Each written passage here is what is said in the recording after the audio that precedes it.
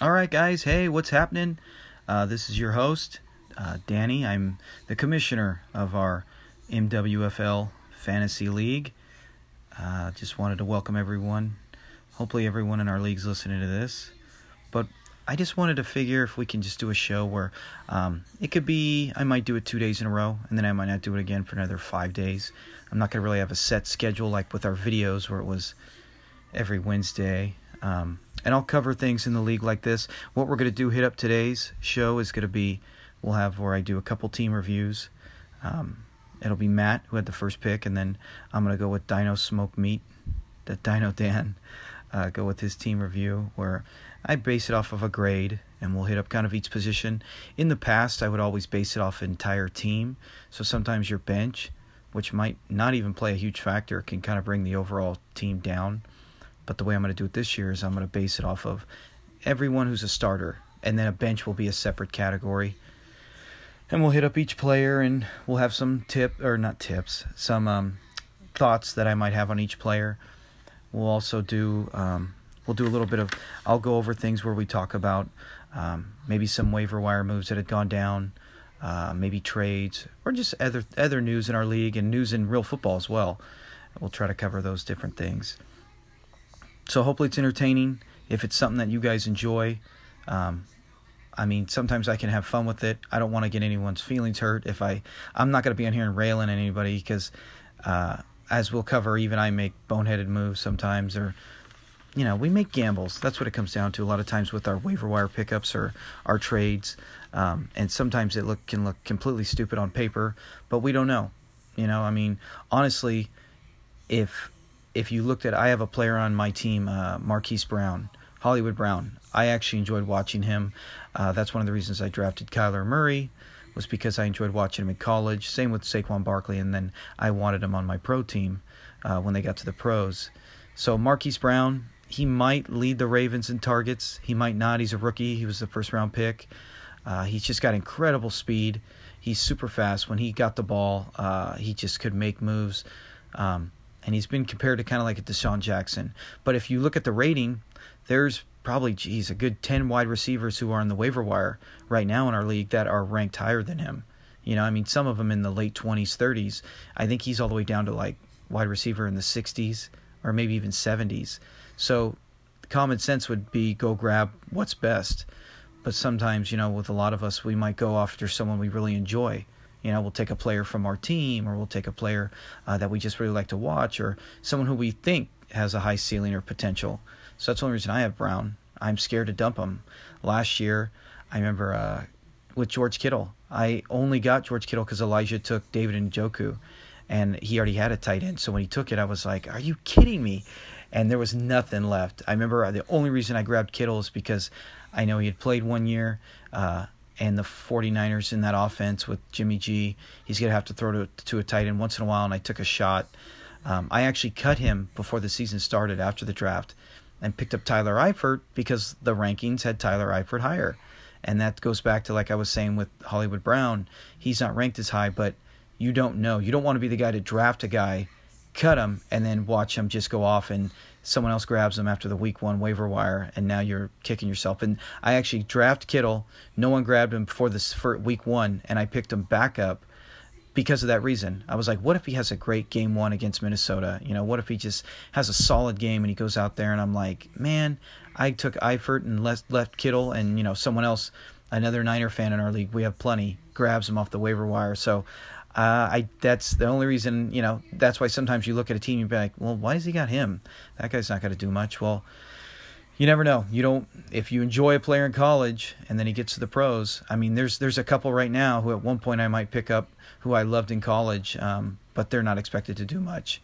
So everyone bases it off different things. So right now, that's just a rundown how we're going to be with the show, where I might just talk football. I can always take, if you have any things you want to talk about, or if you have any questions or anything comes up, or even hot topics in the league, I'll try to cover it. Because this is so much easier than just doing the video where I got to put photos and slides. This is where we just talk about what's going on. And I'm still going to do the weekly videos. I really enjoyed it. I don't know how you guys view it, but when I used to do it, I would do everything from scratch. Take our team photos and scores and whatever and just put it on there. But when I figured I would start doing it like the old style ESPN, where they would have the scores and then each team and their top players of the team and the schedule, who they're playing next week. I mean, if you guys remember how, to me, I liked it. I thought it looked really professional. I was excited for that. So I love doing that. I love doing it and seeing it afterwards, because it does. It almost looks like, I mean, it's straight ripped from SportsCenter. So, I mean, it's for ESPN. So I really enjoy doing that, and it gives it kind of a real professional look, as opposed to the past where it had our team photo and maybe some stats in it, but it looked a little cheesy. But it was better than nothing. It was better than just straight reading about it. So let's get on with our first up, team review. All right, first up, we will hit up Matt. Matt's team, I think it's still called Gurley, man. I mean, he could change it anytime, but I mean, why not? Todd Gurley's awesome. We're going to start whenever I reach each team. We're not going to go with the draft picks, what they did with their first pick, this and that. I'd covered it that way before. I'm just going to go from quarterback down, and this is based on starters only. First, we're going to cover his quarterback, Baker Mayfield. Now, he kept him on a 5-year contract. Hey, that's one of those things. Matt believes Baker Mayfield's going to be, the next Aaron Rodgers. So if you got Aaron Rodgers hitting his second year, why on earth would you not lock that guy up? So he knows he's got his quarterback set. He's got a guy that he can count on. I don't think Baker Mayfield's going to be a bust, but he's got a lot of pressure on him now, and he's got the weapons to deliver. First-round talent, so he has no excuses. He's doing a lot of talking, as anyone could see, in the offseason. And that's just his personality. If you knew anything about him in college, where, he's grabbing his crotch, to the opposing team and sticking the flag. I actually like the part with the flag. I mean, especially with college, when you got the rivalry like that, you're going to see things like that. I like that. So I like parts like that with Baker Mayfield. I don't like when he questions things or starts blaming the media, using the old-fashioned clickbait crap. Aaron Rodgers says that sometimes a lot. That's kind of the new thing going around. But I like Baker Mayfield, regardless of what people say. I like guys who make the sport enjoyable, make you want to talk about the sport. If everyone's so clean-cut, I mean, that's great for sportsmanship, but if everything's so clean-cut, there's not a lot to say. So Matt has Baker Mayfield. I have him based on, I've taken ESPN rankings, the magazine I have, which you saw on the draft board. Some of them, they're way off. But I know I've taken a couple things where they base it off tiers. And overall, and also I throw my opinion. I'm not some expert, but I'm a guy who's been watching football for over 30 years. And looking at Baker Mayfield with everything, he grades out as a B. Almost B+, but B. It's hard to give him an A at this rate. I mean, really, when he only played half a year last year. And the down thing on Baker Mayfield is he does struggle against some of the top teams. His stats, he really lit up the Bengals, I believe, 2 times. And he had some other good games, but nothing incredible. Remember the Thursday night game against the Jets when he came in? He had a pretty solid game, but he didn't, against every team, he did not come up and just dominate. He didn't destroy the Ravens. So he put up some pretty good numbers on some bad teams. This will be the year we'll see with that offense and with all the players around him. So he grades out at a B. Let's hit up Matt's running backs. Todd Gurley, the last 2 years has been basically the best running back, RB1. Last year, the only reason he wasn't RB1, Saquon Barkley finished as RB1, was because he got injured. He had or quote-unquote injured, regardless what the Rams say. They want to act like he didn't get hurt. But he's got something with his knee. And they did say they're still going to use him. They're saying he's 100% healthy.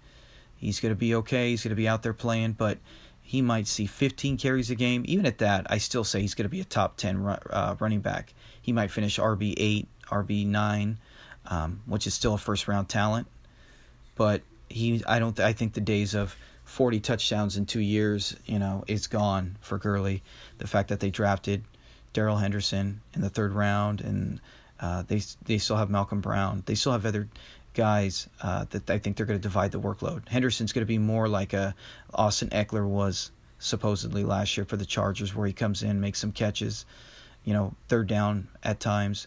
Malcolm Brown will probably see several more touches, but Gurley, he's still I would still love to have Gurley on my team.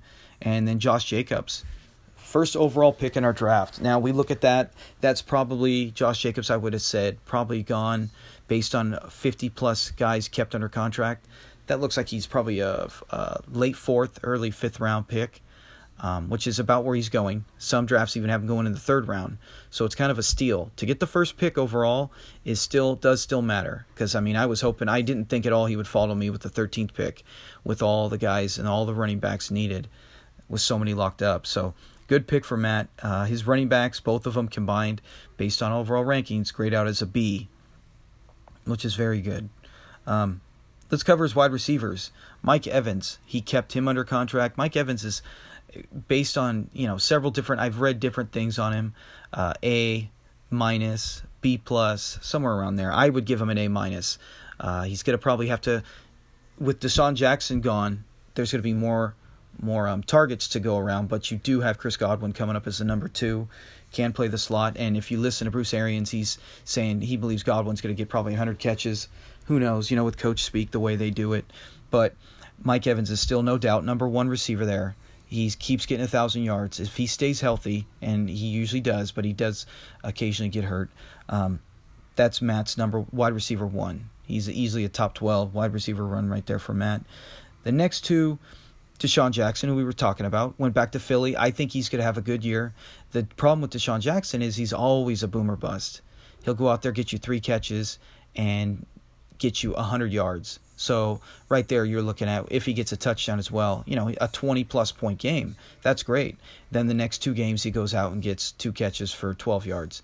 He's not a guy who's going to get like a Mike Evans or, like Demaryius Thomas when he was in Denver, where he's going to get, the red zone looks. He's not going to get, 7 catches for 70, Robert Woods, 7 catches, 70 yards, classic Robert Woods. He's not going to get that.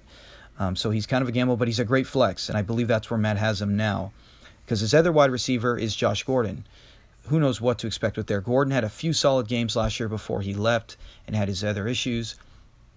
But I do like Josh Gordon for Matt. I think with Gronk gone, that's going to only increase Gordon's workload. I don't want to say, we all know Edelman's probably the number 1 receiver there, who did hurt his wrist, fell in that hand that he had surgery on in the last preseason game. No idea why he's even in that 4th game.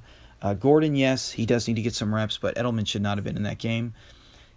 So I don't know. I haven't heard anything on Edelman if he's actually hurt bad. I don't believe he is. I think he's on track to play week 1. But I would think Gordon's still wide receiver 1. He's going to be the deep threat guy. But Gordon can get you 7 catches, 70 yards, and possibly a touchdown. So I like Gordon more than Deshaun Jackson, even though Deshaun, personally, I like him more as a player. But he still continues to have his speed. They're saying in Philly that he looks faster this year than he did last year, which is amazing because we saw what him and Fitzpatrick did. So it's just another weapon for Carson Wentz, who Brian drafted very smartly year after year. Brian always gets a solid quarterback who always just has breakthrough seasons like Goff a couple years ago. So looking at Matt's receivers, his starters, he got a B. You guessed it. So far Matt's team is looking really solid. Let's get to his next thing, the tight end. Now, tight end's tricky. He got Evan Ingram. On paper, Evan Ingram, you go, he's a wide receiver and a tight end body. I had him his rookie year 2 years ago, and he was awesome. But that's only because Odell got hurt, Sterling Shepard got hurt. It's similar to how Kittle was last year, where a player gets a lot of good numbers because he's one of the few targets they had. Last year, if you see Ingram, he was not as good because there was other weapons there. I can't remember if Ingram got hurt last year at all, but his numbers were down. And this year, though, with injuries, with Tate being suspended 4 games, Odell Beckham gone, I think Ingram's going to have a better year, similar to his rookie year, if not better. He's going to know the offense better. His 3rd year, I think he's going to have a better season than last year. So even though they have him ranked lower, and the grade that I gave him, I think he's going to, at the end of the season, he could finish as a tight end, tight end 6. If he did top 5, I wouldn't be shocked. He's got the talent for it. It's just, can Eli get him the ball? I don't think Eli's going to be taking too many deep shots, so it might be Ingram and Barkley all day. But his tight end, based on the rankings I've gotten and everything I've read, is a C+. I think he can finish better than that, but he is a C+. That goes into Matt's grade. Really good tight end. Now let's get to his defensive player. Blake Martinez, I can't remember if Matt made that pick. He was one of the last top 7 linebackers left, so I think we just gave him Blake Martinez, who has been consistently good. If you got a good linebacker, and there's at least 12 of them in the NFL, that on average they will get you 20 points a game. That's good. They might occasionally break for 30 plus, and then maybe the next week 14, 17. But overall, there's several linebackers that'll average 20 points if you look well. And Blake Martinez is one of them for Green Bay, and their defense is getting even better. The whole thing is you hope their offense scores quick with Aaron Rodgers. That's one thing you want to look at, I think, with a lot of times with defensive players. Here's a playing tip if you don't know. Look for the teams that their offenses score quick or they don't score that much at all, because then you got a defense that's going to be on the field a lot, and think about it. If you have a defense that is constantly on the field, or their opponent they play is a high offense and they get a big lead, what do? They run. Who makes the tackles? A lot of times the linebackers. So there's a tip for you on how to find a good defensive player. But Blake Martinez, yeah, he's a B. He's a B. He's not Darius Leonard like Austin has. He's not Luke Kuechly like Dino has, who will cover his team next. But he is a solid B. Good player. You can't complain with him. Rather have him than a lot of DBs. And his last starter is the Chargers defense. Now, they did lose Derwin James. That's the only reason that I actually dropped the grade a little higher. They are, most people I look at, they're ranked in the top 10. They're not in the top 5. They do have 2 great pass rush. In our league, I think it's better because we give a little more points for sacks and things like that. And when you got Bosa and Ingram, yeah, you got 2 solid teams right there, or 2 solid players right there alone, even though you lost Derwin James. I think Matt's defense is good. It's better than a lot of other teams out there, mine included. My defense is not solid. Mine's going to probably be a streamer, but the Chargers have a really good D, and they're a team that will score offensively, and if they get the lead, kind of wear a defense down. So good defense for Matt, and that is a B. So if we look at Matt's, all his starters, everything up, his overall team grade is a B. I'm not going to I used to put percentages on it and stuff, but I'm not doing that anymore. Matt's team is a B. Like I said, and I cover each position. So if you wonder, well, how did he get to that? Matt's big weakness, this is where we get to his bench. It's a C+. And I'm not going to have too many benches that are D's or F's. I don't have any F's. I don't run any F's in our grading system. So a C, even at a C, you're like, that's one that's usually, We'll cover some of the players on his bench. If I don't mention a player on his bench, it usually means that's someone he's hoping for potential, or someone who's waiting in line for a job that maybe if there's an injury, bam, now that guy's an RB2 or a wide receiver 2, someone who could step up. But Phillip Rivers, that's his backup quarterback. Can't complain there. Rivers is solid. We'll see what they do with the offense without Melvin Gordon, who I think they're not going to miss. At least the stats show they won't miss him. Dion Lewis started the first half last year really well. Here's the thing with Dion Lewis. When the Titans, they were also talking about this. I heard them speak on the Titans. Derrick Henry, when he had those monster games towards the end of the year and throughout the year, if the Titans have a lead, Derrick Henry is the man. The Colts are similar with this too. I'll cover on Dino Dan's team next. But when they have a lead, Derrick Henry's the one who's going to get more touches. When it's tie or they're losing, it's going to be Dion Lewis getting the screen passes. So to have Dion Lewis on your bench, that's not bad. I mean, he's not someone I want to go start right now. If, with my team, Ezekiel Elliott holds out, I'm not going to go, oh, where's Dion Lewis? I need Dion Lewis. Because it's all based on game script. And when you're based like that, now you have to hope he's playing a bad team, or you got to hope they're playing terrible, as opposed to going, you know what, I know my guys to go out there and get 15 touches at least. So Dion Lewis can be good. If anything happens to Henry, now Dion Lewis is really good. So Terrell Williams, I think he's good. I think he's a good flex some weeks. With Antonio Brown and the Raiders, Brown taking a lot of coverage. We've seen what Terrell Williams did with the Chargers last year. He had only a few games, but that's because the Chargers had so many weapons. The Raiders, they have some solid weapons. I think Carr is going to be tough not to go deep. I know last year he did not go deep very much. Barely used Amari Cooper. That's why they shipped him out. They didn't want to pay him all that money because they didn't really know how much his heart was into it. But with Terrell Williams and Antonio Brown, I like Williams as another guy you might plug in 1 week. He's not a guy I'm going to go and put as a starter, but he's a guy who, if I said, hey, you know what, my receiver's out, I know, hey, forget game script, there's a chance that Terrell Williams can have a big game. So he's pretty good. And then his last guy that we'll cover is, he dropped Will Fuller. Will Fuller is someone, personally, one of my favorite players. I've had him since his rookie year. I had him last year. Every year, he goes out 20, 30 points a game with Deshaun Watson.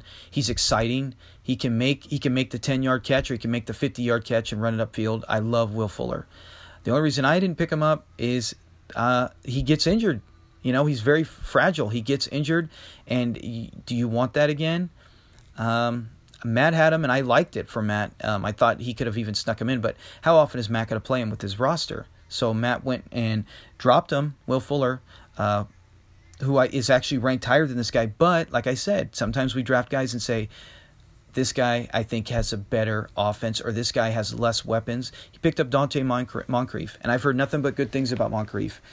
The only downside with him is that he will start the season as number 2, most likely, but you got James Washington, who Austin has, and Washington is very fast. This is, I think, Washington. He could be a possible sleeper where he might be a breakout candidate, playing in that role where Juju was sometimes in the slot, and Juju was awesome there.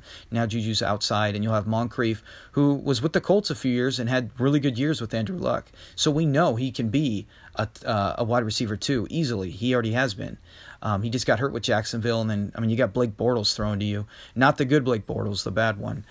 So Moncrief's more of a gamble, but he some of the experts saying, hey, he's going to start the season wide receiver 2 in Big Ben's offense, that Steeler offense. That could be a wide receiver 2 already in itself. And even though Moncrief was hurt last year, he's been more durable and been more consistent than Will Fuller. So that is Matt's team. So his bench is a C. His bench has a lot of potential. A few guys you might trust, but not a bench you're going to go, oh my, that's really good. So that is Matt's team. Excellent. Overall B.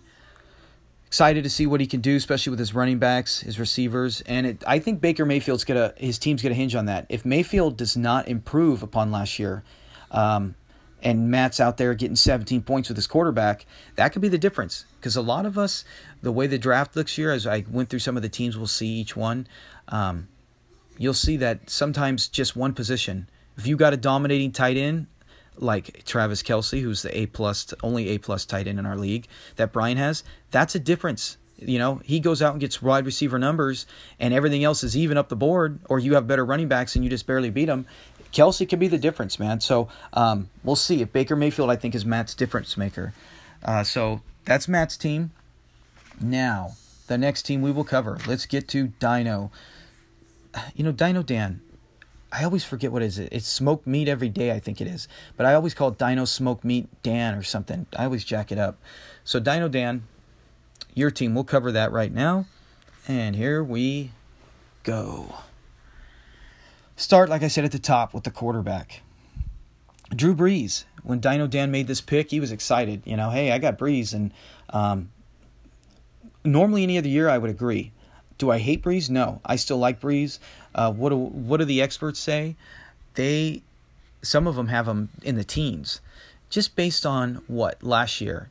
He didn't have any injuries or nothing, but the last 7 games for Drew Brees. And this is what's funny is that Austin had him last year, and if anyone was at the draft, you heard us talking about how we almost had a blockbuster deal. It was on the table, ready to pull the trigger, and it just didn't happen. But I was trying to get Drew Brees in the package because I looked at the schedule and I was like, oh, Brees has some big games against Atlanta, in the playoffs, and this is going to be good. Our league playoffs, not the football, NFL playoffs.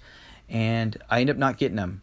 And it actually worked out for me. But Brees didn't do anything. Had I played Brees, I don't know if I would have lost the games based on points, but he didn't do anything. And I think they said the last 6 to 7 weeks of the season, he was like QB 12 or some double-digit number. And some were speculating his arm strength. If you saw the NFC Championship game, you saw, other than one play, I think, there at the end where he hit Ted Ginn, where they should have won before the non-pass interference call, that he didn't really attempt too many downfield. His arm strength seems to be weakening. We don't know if it's with age or what. That one, if you watch that play too, it almost was picked. It could have been picked, but Ginn just made a great play and caught it. That's one of the things they've been talking about, Drew Brees.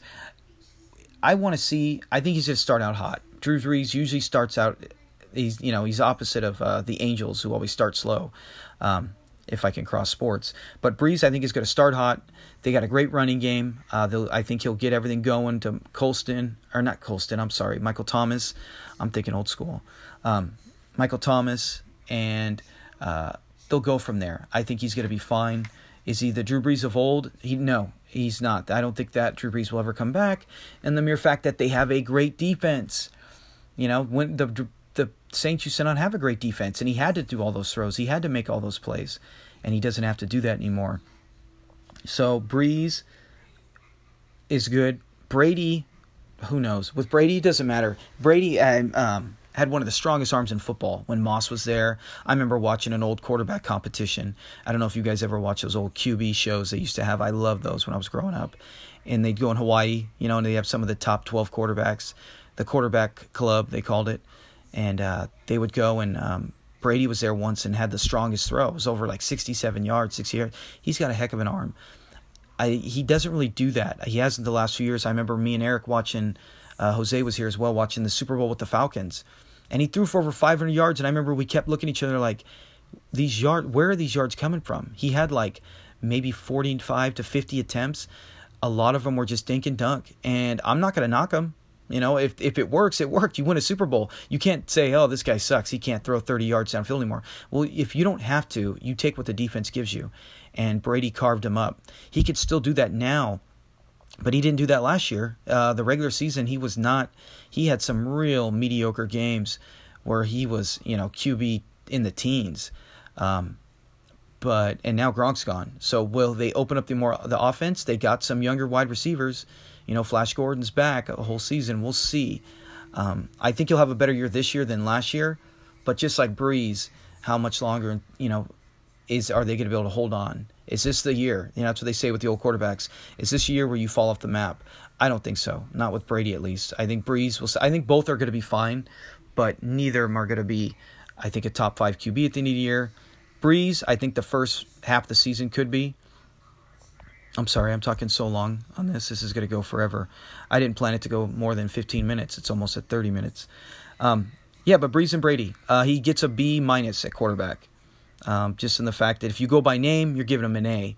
You're already assuming. But I think Breeze, especially if you look at the matchup, he's got some tough matchups. He's going to have to throw some of these games early on, and I think he'll do well. I think Brady's got a easier division. So I think Brady, it's going to be pick and choose for Dino.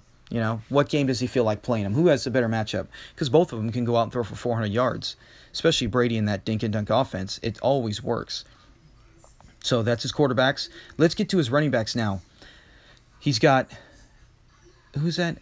Aaron Jones, I believe that is. I believe that's Aaron Jones from the Packers, and that is Marlon Mack from the Colts.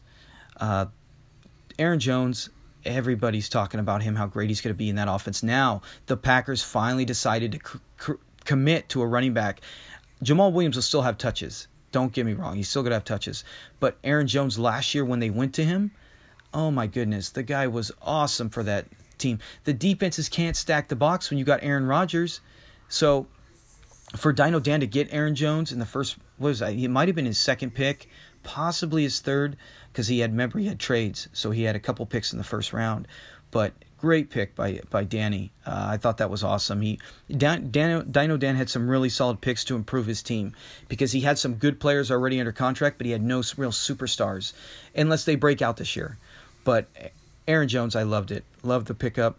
Marlon Mack, I liked it. Without Luck, some say, okay, that offense is going to be terrible. I don't think so. Jacoby Brissett was good, and then he sat last year, and he knows this offense. And now you got Jacoby Brissett in his third year, really good quarterback. I think he's really good. I think he's underrated. And now Marlon Mack is going to be relied on even more. And then interesting fact, Dino Dan, remember when we had the draft, he did draft later on Nyheim Hines, who I like. Steve had him last year. I don't know if he had him all year, but Nyheim Hines had some really good games. He's a great receiving back out of the backfield. And I heard a stat on this where they said the game's similar, like we were talking about with Matt's team, when that team was winning, like who was Matt we were talking about? Oh, Deion Lewis and Derrick Henry. When the Colts were winning, Marlon Mack had more carries, when they were losing, Nyheim Hines got a lot more touches. Nyheim Hines seemed to be back because they had to keep passing to him. So Dino Dan's got them both, so he's set. I mean, if you're not going to go out there and play both unless you have no choice. Then, hey, that might even work, though, if you play both. Then at least you got one running back that's going to get probably 15 to 20 points. But Marlon Mack is awesome. I think he's underrated. I think Jacoby Brissett's underrated. And I think the Colts team's going to do a little better. I don't think they're winning that division like they could have with Luck. I mean, Luck is a generational talent, a freak, an awesome mentally awesome player. If you've ever heard stories about him, he goes up there with like 6 or 7 audibles, they would say, and he knew the playbook and he wanted more plays and more. Matt Hasselbeck, someone shared a story where Matt Hasselbeck, he said, when I got to the Colts, I used to tell the Seahawks, oh yeah, when I was in Seattle, give me more plays. And he said he went to Indianapolis to be Luck's backup, and he was like, slow it down. This is too much. I can't take all this. And Luck's just going up like it's nothing. He went to Stanford. Obviously, the guy has some intelligence. But I still think the Colts are going to do well. So I really like Dino Dan's running backs, and so do the experts. None of them are Todd Gurley, Alvin Kamara superstars, but they're both solid running backs who I think can both be RB2s, definitely RB2s, but on the edge of RB1 talent, and he gets a B for them. And here we get to his receivers. Golladay and Westbrook, he kept those two under contract 1 year each.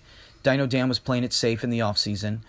I honestly might have kept both of them 2 years each. I mean, I know he wanted to spread it, but Golladay he's the Detroit Lions' number 1 receiver, and Westbrook is, regardless what anyone says, the Jaguars' number 1 receiver. And now you got Nick Foles, who is a proven, talented quarterback with Philly, his first run around with Chip Kelly there, and then when he took him to the Super Bowl and won.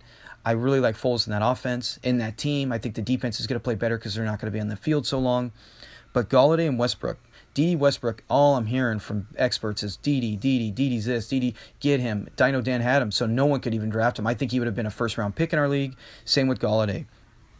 Golladay is the Lions' number 1. Marvin Jones is 2. I think Galladay's going to have a breakout year where at the end of the season, Dino Dan will be like, pulling a Homer Simpson, wishing he had maybe kept him for 2 years. And then, he might not. I don't expect him to not be a top receiver. Galladay's awesome. Westbrook's awesome. And then he drafted really, later in the round. Didn't he have to reach or anything? He got a steal with Antoine Jeffrey. Oh, man. Austin, that one's for you. You like that one. Antoine Jeffrey. That was so good when you did that, Dino Dan. Oh, Alshon Jeffrey. Yes, Alshon Jeffrey. He's Philly's number 1. I would assume. I mean, you would say Zach Ertz, but you got Goddard there. You got Deshaun Jackson. You got the running back now. I mean, you got talented guys there, but Alshon's still going to be the guy who's going to be the red zone threat. And if that's your flex, and you got Golladay and Westbrook, I think people are mistaking Dino Dan's receivers as, he doesn't have any A-plus receiver. Well, at the end of the season, Westbrook and Golladay could be that. We know what Alshon Jeffrey is. He's a B receiver. But putting all 3 of his wide receivers together, Dino Dan gets a B. They're really good.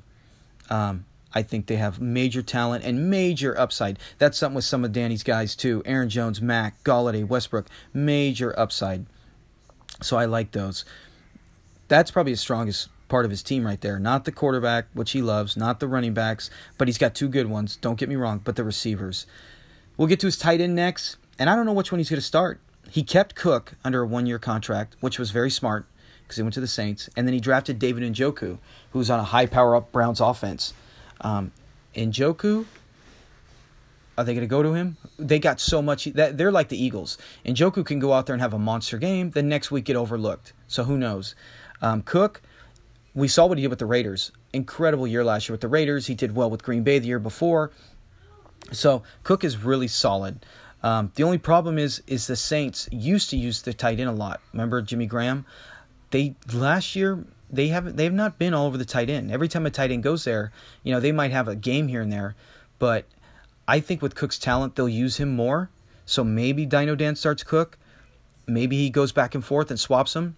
Either way, he's got 2 potentially good tight ends like Evan Ingram. That's the whole thing is there's a lot of really good tight ends, but they're on teams that don't use the tight end. It's what you need to do is look for a team that relies on that. I really like Delanie Walker, even though he's old, because let me get this straight. As long as Mariota is the quarterback, he loves to go to Delanie Walker. I'm actually hoping that the quarterback changes within the first few weeks, if not as soon as the season starts, to Ryan Tannehill. Tannehill is no Tom Brady, but Tannehill has some talent. Tannehill will take a chance. Tannehill will make my Corey Davis spike up in potential, and that's what I want. And somebody that knows how to throw the ball more. But if not, if it stays with him, whoever has Delanie Walker, I can't remember who has him in our league. They got a pretty good. That's what I'm saying. Delanie Walker, I don't think is physically any better than Njoku, and especially Njoku, and then possibly Cook. But two good tight ends, but in their offenses, we'll see how they do. I give his tight ends a C+. That's the lowest score in Dino Dan's entire team. A lot of teams will get the C rating at tight end, but he is C+, like I said. And let's get to his defense. You could start either of them. He kept them both under a 1-year contract, which was smart. Not only because he kept them both and he can switch in and out based on matchups, but he kept another guy from getting them, and he has one he could trade. So let's cover him. The Rams. I'm assuming he's going to start with the Rams. There will be some tough games, but the Rams have so much talent. Even though they lost Ndamukong Suh, they got Clay Matthews. Will he be able to make a clean hit without getting flagged? That was ridiculous. Go watch those hits if you ever saw with Clay Matthews. He got so hosed. On some of them, they're just like, he did not body slam him. He did not pancake him. He just made a clean tackle, and they flagged it. And it's almost comical. I would watch the highlights again. Like recently, I was watching them, just going through my phone on YouTube, and I saw some of them. And I'm shouting. I'm shouting like, how are they flagging that? I'm talking like I'm watching the game live. It was insanely ridiculous to call those. But Clay Matthews is there. They got Eric Weddle. Weddle, his best years are obviously behind him in San Diego. He did okay in Baltimore. I don't expect much out of him, but see what the Rams can do. The Rams defense with Wade Phillips, it's all about the coaching. Wade Phillips is a great D coordinator. I think the Rams defense is set, and you got the league MVP Aaron Donald, and I think Dino Dan has him on his team as well. Oh no, that's right. My bad. Steve took him. Steve's going to take him. He's always got to have those West Coast guys. Steve's all about the West Coast. He can't escape it. Sorry, Steve, but you can't escape the West Coast. It's in your blood. Even though I think I don't know, did you come from the East? You went to college out there. You'll have to clear me up on that one next time. So Rams and Broncos. Any team that has Von Miller, same thing. We saw what the Broncos did. Are they the same team that was in the Super Bowl that dominated the Panthers? No. Are they still an elite defense? Yes. They're still ranked in the top 5. So Dino Dan has the best defensive unit, and we'll cover his defensive players. Khalil Mack, enough said right there. I'm not going to go into a big speech, just like I wouldn't with Aaron Donald. We all know who Khalil Mack is. We saw what he did on that game against the Packers. And what's crazy with Khalil Mack, I know everyone went crazy when he got traded last year from the Raiders, and they mocked John Gruden and stuff. The pick, actually, I think got them Josh Jacobs. I can't remember. That might have been from the Cowboys. Anyways, they got 3 picks.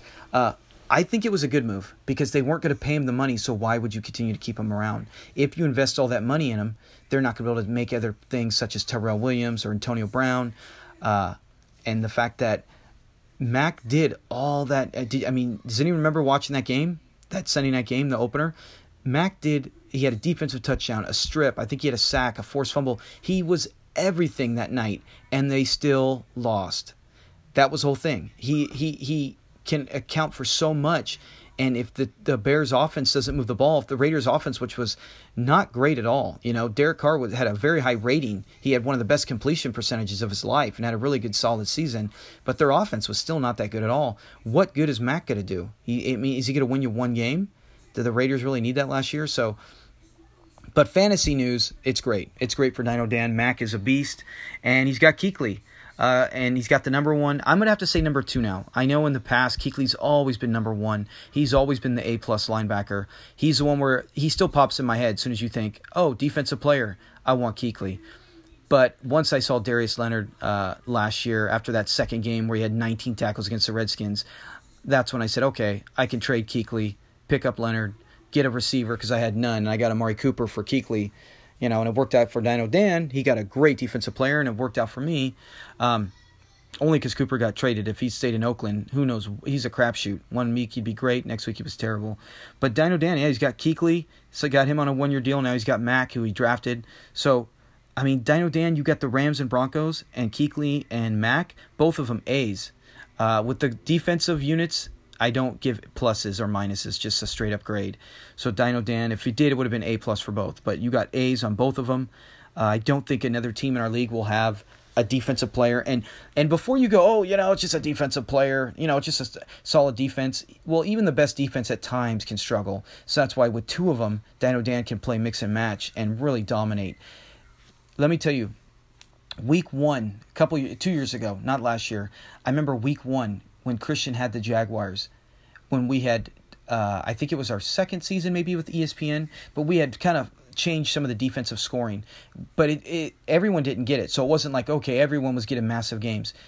Christian had the Jaguars, and they went off for like 45 or 50 points. If you get a defense that goes off for 40 points or 50, all you need is everyone else to get you 10, and you almost got to win. That's 8 other guys on your roster. Just give me 10, and that's going to be in the 130s plus. I mean, that's usually a win. Not always. In our league, we know it doesn't mean it is. But there are games where some teams get 112, 115. And when your defense comes up with 40 or 50, and then your defensive player, Darius Leonard, ask Austin, man. Darius Leonard won several games for me last year with 45-point game, 38-point game, couple 30s and high 20s. That's a difference maker, because then all you got to do, it's the same thing with the tight end with Brian. Then all you got to do is match your opponent. Hope to get a 50, just get some consistency. And then if Dino Dan has the Rams and Kuechly go off for 30 and 30, that's 60 freaking points, dude. That's, and then Dino Dan just goes, okay, Breeze, go get me 20. Mac Jones, get me 10 each. And he's got the win. I mean, unless you get a game like last year where Steve and Elijah played week 1, and Steve scored like 190 and lost to Elijah, who scored like 205. I mean, you can't do anything about that. But having a good defense, and that's why I drafted Jacksonville in the 5th round last year. I was taking a gamble thinking, and they were terrible, so it bit me in the butt. But if you can get a solid defense like Dino Dan has, that can be the difference from making the playoffs or not. So that's Dino Dan's team. His team grade overall is a B. As you saw, we had a B, B-, a B, a C+, and then a couple A's. He gets a B, just like Matt's. But this is where Dino Dan's team elevates, I think, over Matt, besides the defense. Because we saw Matt, he had 2 B's, Dino Dan had 2 A's. That if they played each other, the defense would be the difference in the game most likely, unless one player just had a insane game. Dino Dan, I've looked at only about 6 teams that I've ranked so far, and he has the number 1 bench, and it's a B+. So I don't know who, using the pass, Brian has always been the most balanced. I remember last year he had guys like Kerryon Johnson on his bench. I mean, he had guys we were like, oh my gosh, people would, give their pinky to get some of the players on his bench. So Brian usually does that. But Dino Dan, solid bench. I'll cover some of his guys. Sammy Watkins, I've heard some reviews say, oh, Watkins, don't draft him, he could be a bust. Well, Dino Dan didn't draft him in the 3rd round. He got him an equivalent in our league to about the 7th or 9th round, somewhere around there. So, Sammy Watkins, he could be a flex, possibly a wide receiver on some of our teams in that Chiefs offense. Rashard Penny. Before anyone says, oh, we know Chris Carson. I know, Jose's got Chris Carson. Chris Carson's supposed to have a monster year. They're talking about him getting 50 catches. If you had 50 catches to Chris Carson, dude, he's a running back 10, like a top 10 running back. He almost was last year. He might have been. I could be wrong. But if you add those catches, oh my gosh, he's a beast. But Chris Carson does have an injury history. And secondly, they might not have to do that as much, and they don't want to wear him down. Rashard Penny's a great grab right there for Dino Dan. And he got him late. Rashard Penny has potential to be really good in a run-heavy offense. He could be good for a bench. I would take that. Like I said, Tom Brady might be his backup. One of them will be on his bench, Brady or Breeze. I don't know. Nyheim Hines, I mentioned how he could be like some weeks you might have Mack and Hines. You can have both and still they can combine for RB1 stats. You might get one get 9 points and one get 20. That's 30 points. I'll take a 15-15 average for my running backs when you got like defenses. I mean, there's so much strategy into Dino Dan's team, and he's got such a good team. And like I said, the Broncos defense. If you look at his bench can play as almost a small team as starters against other teams. I mean, if you play Dino Dan's bench against some teams some weeks, he might outscore them. That's how good his bench is. Not an A, doesn't have any insane superstars on there, other than, like I said, his defenses that he doesn't play that week. But overall, his bench is a B+, and his team is a B. So, excellent team for Dino Dan. Excellent team. If I had to rank both of them, since they both got Bs, I like... man, it's tough. If you look at just the offense, I would say Matt's team is better, but those defenses, man, those defenses in our league really win it for us. Just check the history in our league, especially since we joined ESPN. The defenses win. I'd probably have to say I like Matt's players overall. When you got Gurley, Josh Jacobs, Mike Evans. See, that's what Dino Dan's missing. As of now, like I said, Dino Dan, you can go back at the end of this year, Galladay and Westbrook might be like top 12 receivers, and everyone will be drafting them first and second next year. First overall, second overall, who knows? Mac, I'm pretty sure Mac and Jones are probably going to be kept under contract, depending on how they go for you for next year. You got a lot of room. You'll have all 10 contracts opened up. But as of now, Matt's got Gurley. He's got the young blood with Josh Jacobs. He's got Mayfield, who I would probably like more than Brees and Brady. He's got Mike Evans, who's an A+ receiver. He is a superstar. And so that's the only edge I give over Matt. He's got more big-name superstars, but Dino Dan might have another top-to-bottom better roster, especially if you include bench. So those are the 2 team reviews. I'm going to try to finish this up quick for anyone who's actually listening still. I don't know if you guys just skipped through it or if you're actually listening to the whole podcast. If anything's interesting while we go. Let's hit up a few things right now. I wanted to cover some side notes. I thought it was funny how if you look at after the draft, I drafted Austin Eckler because I knew there was potential there. All the Melvin Gordon talk, a lot of the talk with Melvin Gordon, if you've been keeping up, is that he seems more likely to not come in till maybe week 10, if at all. And just like Le'Veon Bell last year, I think he's probably done as a Charger. Unless something changes, just the feel I get, he does not seem like he even wants to be a Charger. If they trade, he could be traded and be on a team tomorrow. So I'm not going to say he's not coming out. But if everything stays pat, he seems like he might sit out more games. So I assumed, Austin Eckler, grab him. And then Christian made a great move a couple rounds later and grabbed Tony Pollard. Zeke looked like he was coming in. If you heard all the experts, even Jerry Jones, they were saying Zeke would be there week 1. Zeke is going to be there week 1. Who's Zeke? And Jerry trying to joke around. And now it looks like they won't need him the first 3 weeks. They could possibly be 3-0 without him. So they're going to try to put the clamp down on Zeke and stress him out, cause him to pull his bluff and come in. So there's potential Zeke might sit out. So Christian, great grab because he needed him without Melvin Gordon. So Tony Pollard, Austin Eckler, the debate would come up. Who would you rather have? I'd be honest. If let's say both of them are coming back in a month, I'd rather have Tony Pollard. If both running backs, Melvin Gordon and Zeke, were coming back, I'd rather have Tony Pollard. One, the Cowboys have a way better, the best offensive line in football, a way better line for Pollard to run behind. 2, their offense is based off the run game. I know they will probably rely on Dak Prescott a little more now to spread the ball around. That might actually help me. I might get Amari Cooper more stats now that Zeke is gone. But I think they're based on a run-heavy offense, so Pollard would be better. While Eckler, still great. I still think he can get 15, 20 points a game. He's still going to have to share some touches with, Justin Jackson, that Eric wisely drafted. A lot of us forgot him. I forgot about him. I got Eckler. I didn't think anything of him. Maybe Christian should have got him, but Christian did leave the draft. But Eric did draft him. Smart move by Eric, because now if anything happens to Eckler, or if they even split time, Jackson's going to get a lot of he can go out there and easily get 100 yards. He can easily be a solid RB2. So, but seeing how the situation is now, let's say that Zeke comes back in a month. Gordon, like I said, I don't see him coming back till week 10 unless something changes. I think Eckler is the better grab, just in the mere fact that when the other one comes back, Eckler will still get touches. With Melvin Gordon there, Eckler would still get 20-point games because he's the receiving back as well. Third down back sometimes. He'd come in. He's a change of pace back.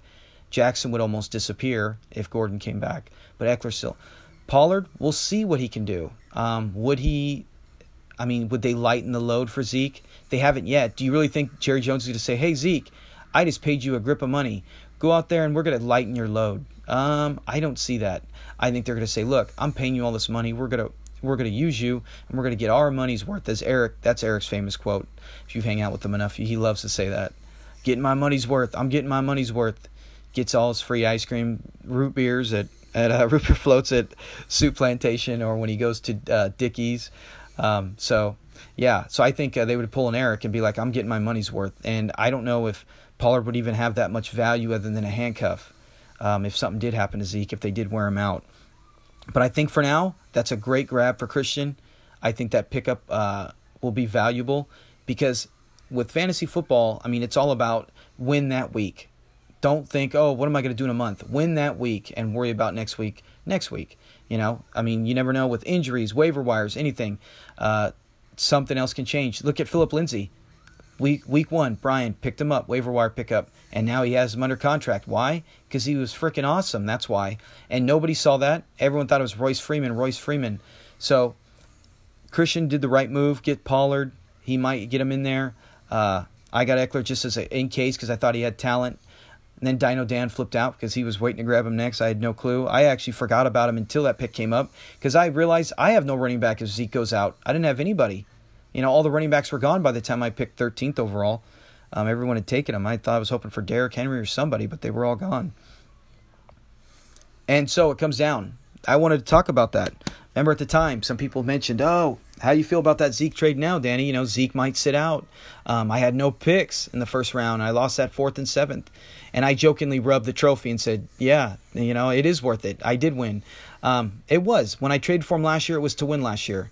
You know, I knew we had the contract league, but I don't plan on keeping Zeke more than 2 years. I mean, Austin and I were talking about it when the Rams played the Cowboys in the playoff game over here.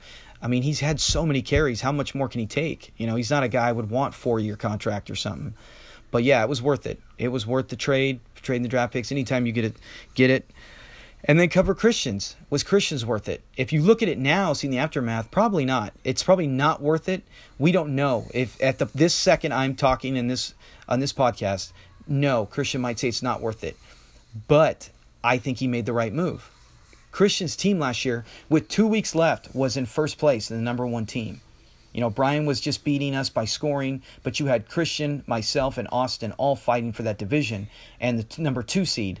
While Brian had the 1 seed almost locked up. He had to win that last game, and he got it. But we were all fighting each other for it. And Christian, at one point, was 2 weeks to go. He was the 1 seed. And the only thing, if you looked at his team, was he didn't. Now, he had Chubb, but we didn't know, you know, everything would happen with Chubb the way it did, the way it went down. But he had Chubb, and I remember him getting that trade, and we specifically talked to each other. We specifically talked to each other, and he said, you know, if Melvin Gordon gets hurt, you know, it's going to hurt me big time. I'm screwed because that's going to hurt him in the playoffs. And Gordon did get hurt, but what's he going to do? I love the move when he made the trade. I thought when he originally did it, 6 picks, you know, from this year and next year was too much. I know his theory behind it, but he could still get him like he did. He redid the trade, and I thought first, second, and third, you can never tell someone they overpaid if that's what they want. I've done that. You know, I've overpaid for guys who I want. And I thought Christian made the right move. Because if Melvin Gordon doesn't get hurt, Christian might have gotten the 1 seed. Christian could have been holding his 2nd championship and getting that first belt for him. So that's what it's all about. I love the move Christian did. You gamble, you know, just like Jerry Jones, man. Be a gambler. And Christian was a gambler, and we'll see if it hurts him this year. The good thing is he still has Melvin Gordon. He's going to hopefully eventually play, and he's got Melvin Gordon next year when I believe he will play, probably on a new team. But next year Christian's got all his guys locked up for 2, so Christian can be the exact same team. He could try to make playoffs this year, and he'll be the exact same team next year. And if he gets a trophy out of it, yes, he will be the first to tell you, heck, yes, it was worth it making that trade. I don't think he made the wrong move. And who's going to think Melvin Gordon's going to hold out and do all this nonsense? I wouldn't have. I mean, Christian had a solid chance to he still does, but he had a solid chance with his receivers. He's got a great receiving core. And then that's all he needed last year was a A+ running back, and he got it with Melvin Gordon. But with Chubb too, and then what was funny was he had made the trade, then Chubb went off and had like a career day, and you're almost like, oh man, did he make the wrong choice? Could he have done just Chubb and a first-round pick? I think if he had made the trade at the draft this year, I think he could have said, hey, I'll give you Chubb and a second-round pick, and he could have got the deal done. But we don't know. We don't know what's down the road. I love the trade Christian made, and if I was him, I would have done the exact same thing. I would have probably offered a little less, but if that's all Steve offered, I would have done it. I would have said first, second, third, deal. Let's do it. And I think Christian would have, if Gordon stays healthy, I think he probably ends up winning that division. Me and Austin played each other at the end. I think then Austin and Christian played, and Gordon got hurt. I think Christian beats Austin that game and then wins the division, gets the bye week, and who knows, goes from there. I would have had to play in the first round. I would have had to play Austin, and who knows what would have happened. But I think in the end, I think Christian made the right move, regardless of how it looks now. Let's cover some other things. There was another trade. Once again, I love to get in trades, and once again, everyone loves to scream veto. That trade, as of now, looks really stupid. I traded Royce Freeman, who I didn't plan on using. He's going to split time, probably, everything I hear with Philip Lindsay. But Royce Freeman is a solid running back. But I heard there was potential, when you go out there and start listening and listening to other shows and hearing other things. I heard there was potential trade where Kenyon Drake might have got traded to the Texans for that Jadeveon Clowney trade. And if that had gone through, Kalen Ballage, who I traded for, who's not really much right now, he's not going to do anything. He might just rot on my bench. But Kalen Ballage would have been the starter, so I traded Royce Freeman to Brian, who now has Royce and Philip Lindsay. A great move for Brian. Either way, he's got the handcuff, and if they split time, he's got them both. Great move for Brian. It might end up being a great... What if something happens to Lindsay, and now he's got Royce Freeman all alone? Oh, my gosh. Royce Freeman on that Bronco team, where he gets, majority of the touches, 20 touches a game, you're looking at a top 10 RB easily. That could be, a Solomon Trophy move, and it wasn't even initiated by him. It could be the bonehead... of the season, but just like Christian, it's a gamble. I took a gamble. Maybe, hey, I could get the Dolphins' new starting running back and give up a guy who might just be in a timeshare. So, if anyone questions that deal, that's what it was. Could be a blunder, it could be a great move, but that's what it's all about with trades. So that was that trade, and then let's go over some other things. I saw some waiver wire moves. We talked about Matt dropping Will Fuller and getting Dante Moncrief. A move I just noticed today was a great move by Jacob. I can't believe I didn't think of it. It was a great move. When Edelman got hurt, I was like, oh man, who could you grab right now? What's the receiver to grab? The Patriots have several, and the best one is Josh Gordon. He's taken. And then Demaryius Thomas went out and had like 7 catches or 8 catches last night. Played great in that offense, showing that he's 100% back. And Jacob picked him up. Great move. That was awesome. He dropped Josh Allen, who could have a big year for Buffalo, but if Jacob doesn't plan on using them, why have 2 quarterbacks? Only keep 2 quarterbacks if you plan on using both. If you just have one just to be a backup, or you just want it maybe as a trade like Austin did last year with Watson and Breeze. But great move. I really like that move for Jacob. Another one was a Christian. I did notice Christian made, and here's one of those things you look at it and you go, well, why the heck is he grabbing not 1, not 2, but 3 Dolphin players? One of them, I can't remember his name. Was it Williams? He's the wide receiver. I've heard some good things as a possible sleeper for him. I actually had him on my watch list. So good move, Christian. Nice grab. He has potential, and it's your favorite team. You can never go wrong with there. It's the only reason I have Darrell Henderson. He's got potential, and he's on my favorite team. And then he grabbed a couple other, I believe the tight end. But some other Dolphins. If you're going to go down, or if you feel like, hey, you know what? They're just going to sit on my bench, you might as well use some guys from your team. Who knows more about your team than yourself a lot of times as well. But of his 4 players, Christian, yes, dropped 4 guys and made 4 grabs. Remember, we had to draft some of them for him. He probably said, these guys suck. I'd rather have guys I want. So he went out and got them. My favorite grab, and this is another guy I literally heard today listening to a show, them talk about Marquise Goodwin and Deebo Samuel. And I almost picked up Samuel just because it's my son's last name. And Samuel loves the 49ers, and when he uses the Madden game, he sees Samuel in there and he starts busting up. But Deebo Samuel, they're saying Marquise Goodwin could be the big X factor and get some big plays, or Deebo Samuel could. I heard somebody mention stashing them both And then whatever one comes out on top week 1, maybe run with him. And Christian got Deebo Samuel, which was a great move because that guy's got major potential in that 49er offense. And I don't know his college history about injuries, but we know Marquise Goodwin injury history. So great grab. Those are the kind of grabs where in 2-3 weeks it could give you a win, a bonus one, or could give you a trade chip. But those are the moves that I love, and Christian was on top of it. So a couple good moves with Demaryius Thomas for Jacob and Christian grabbing Deebo. What you got on my 40, homie? Yo, Deebo. If you don't know what that's from, then you're too young or you don't like good movies. All right, that's going to do it. It's at 59 minutes. We are done. All right, so you guys have a good time. Hopefully you enjoyed the show. Thanks.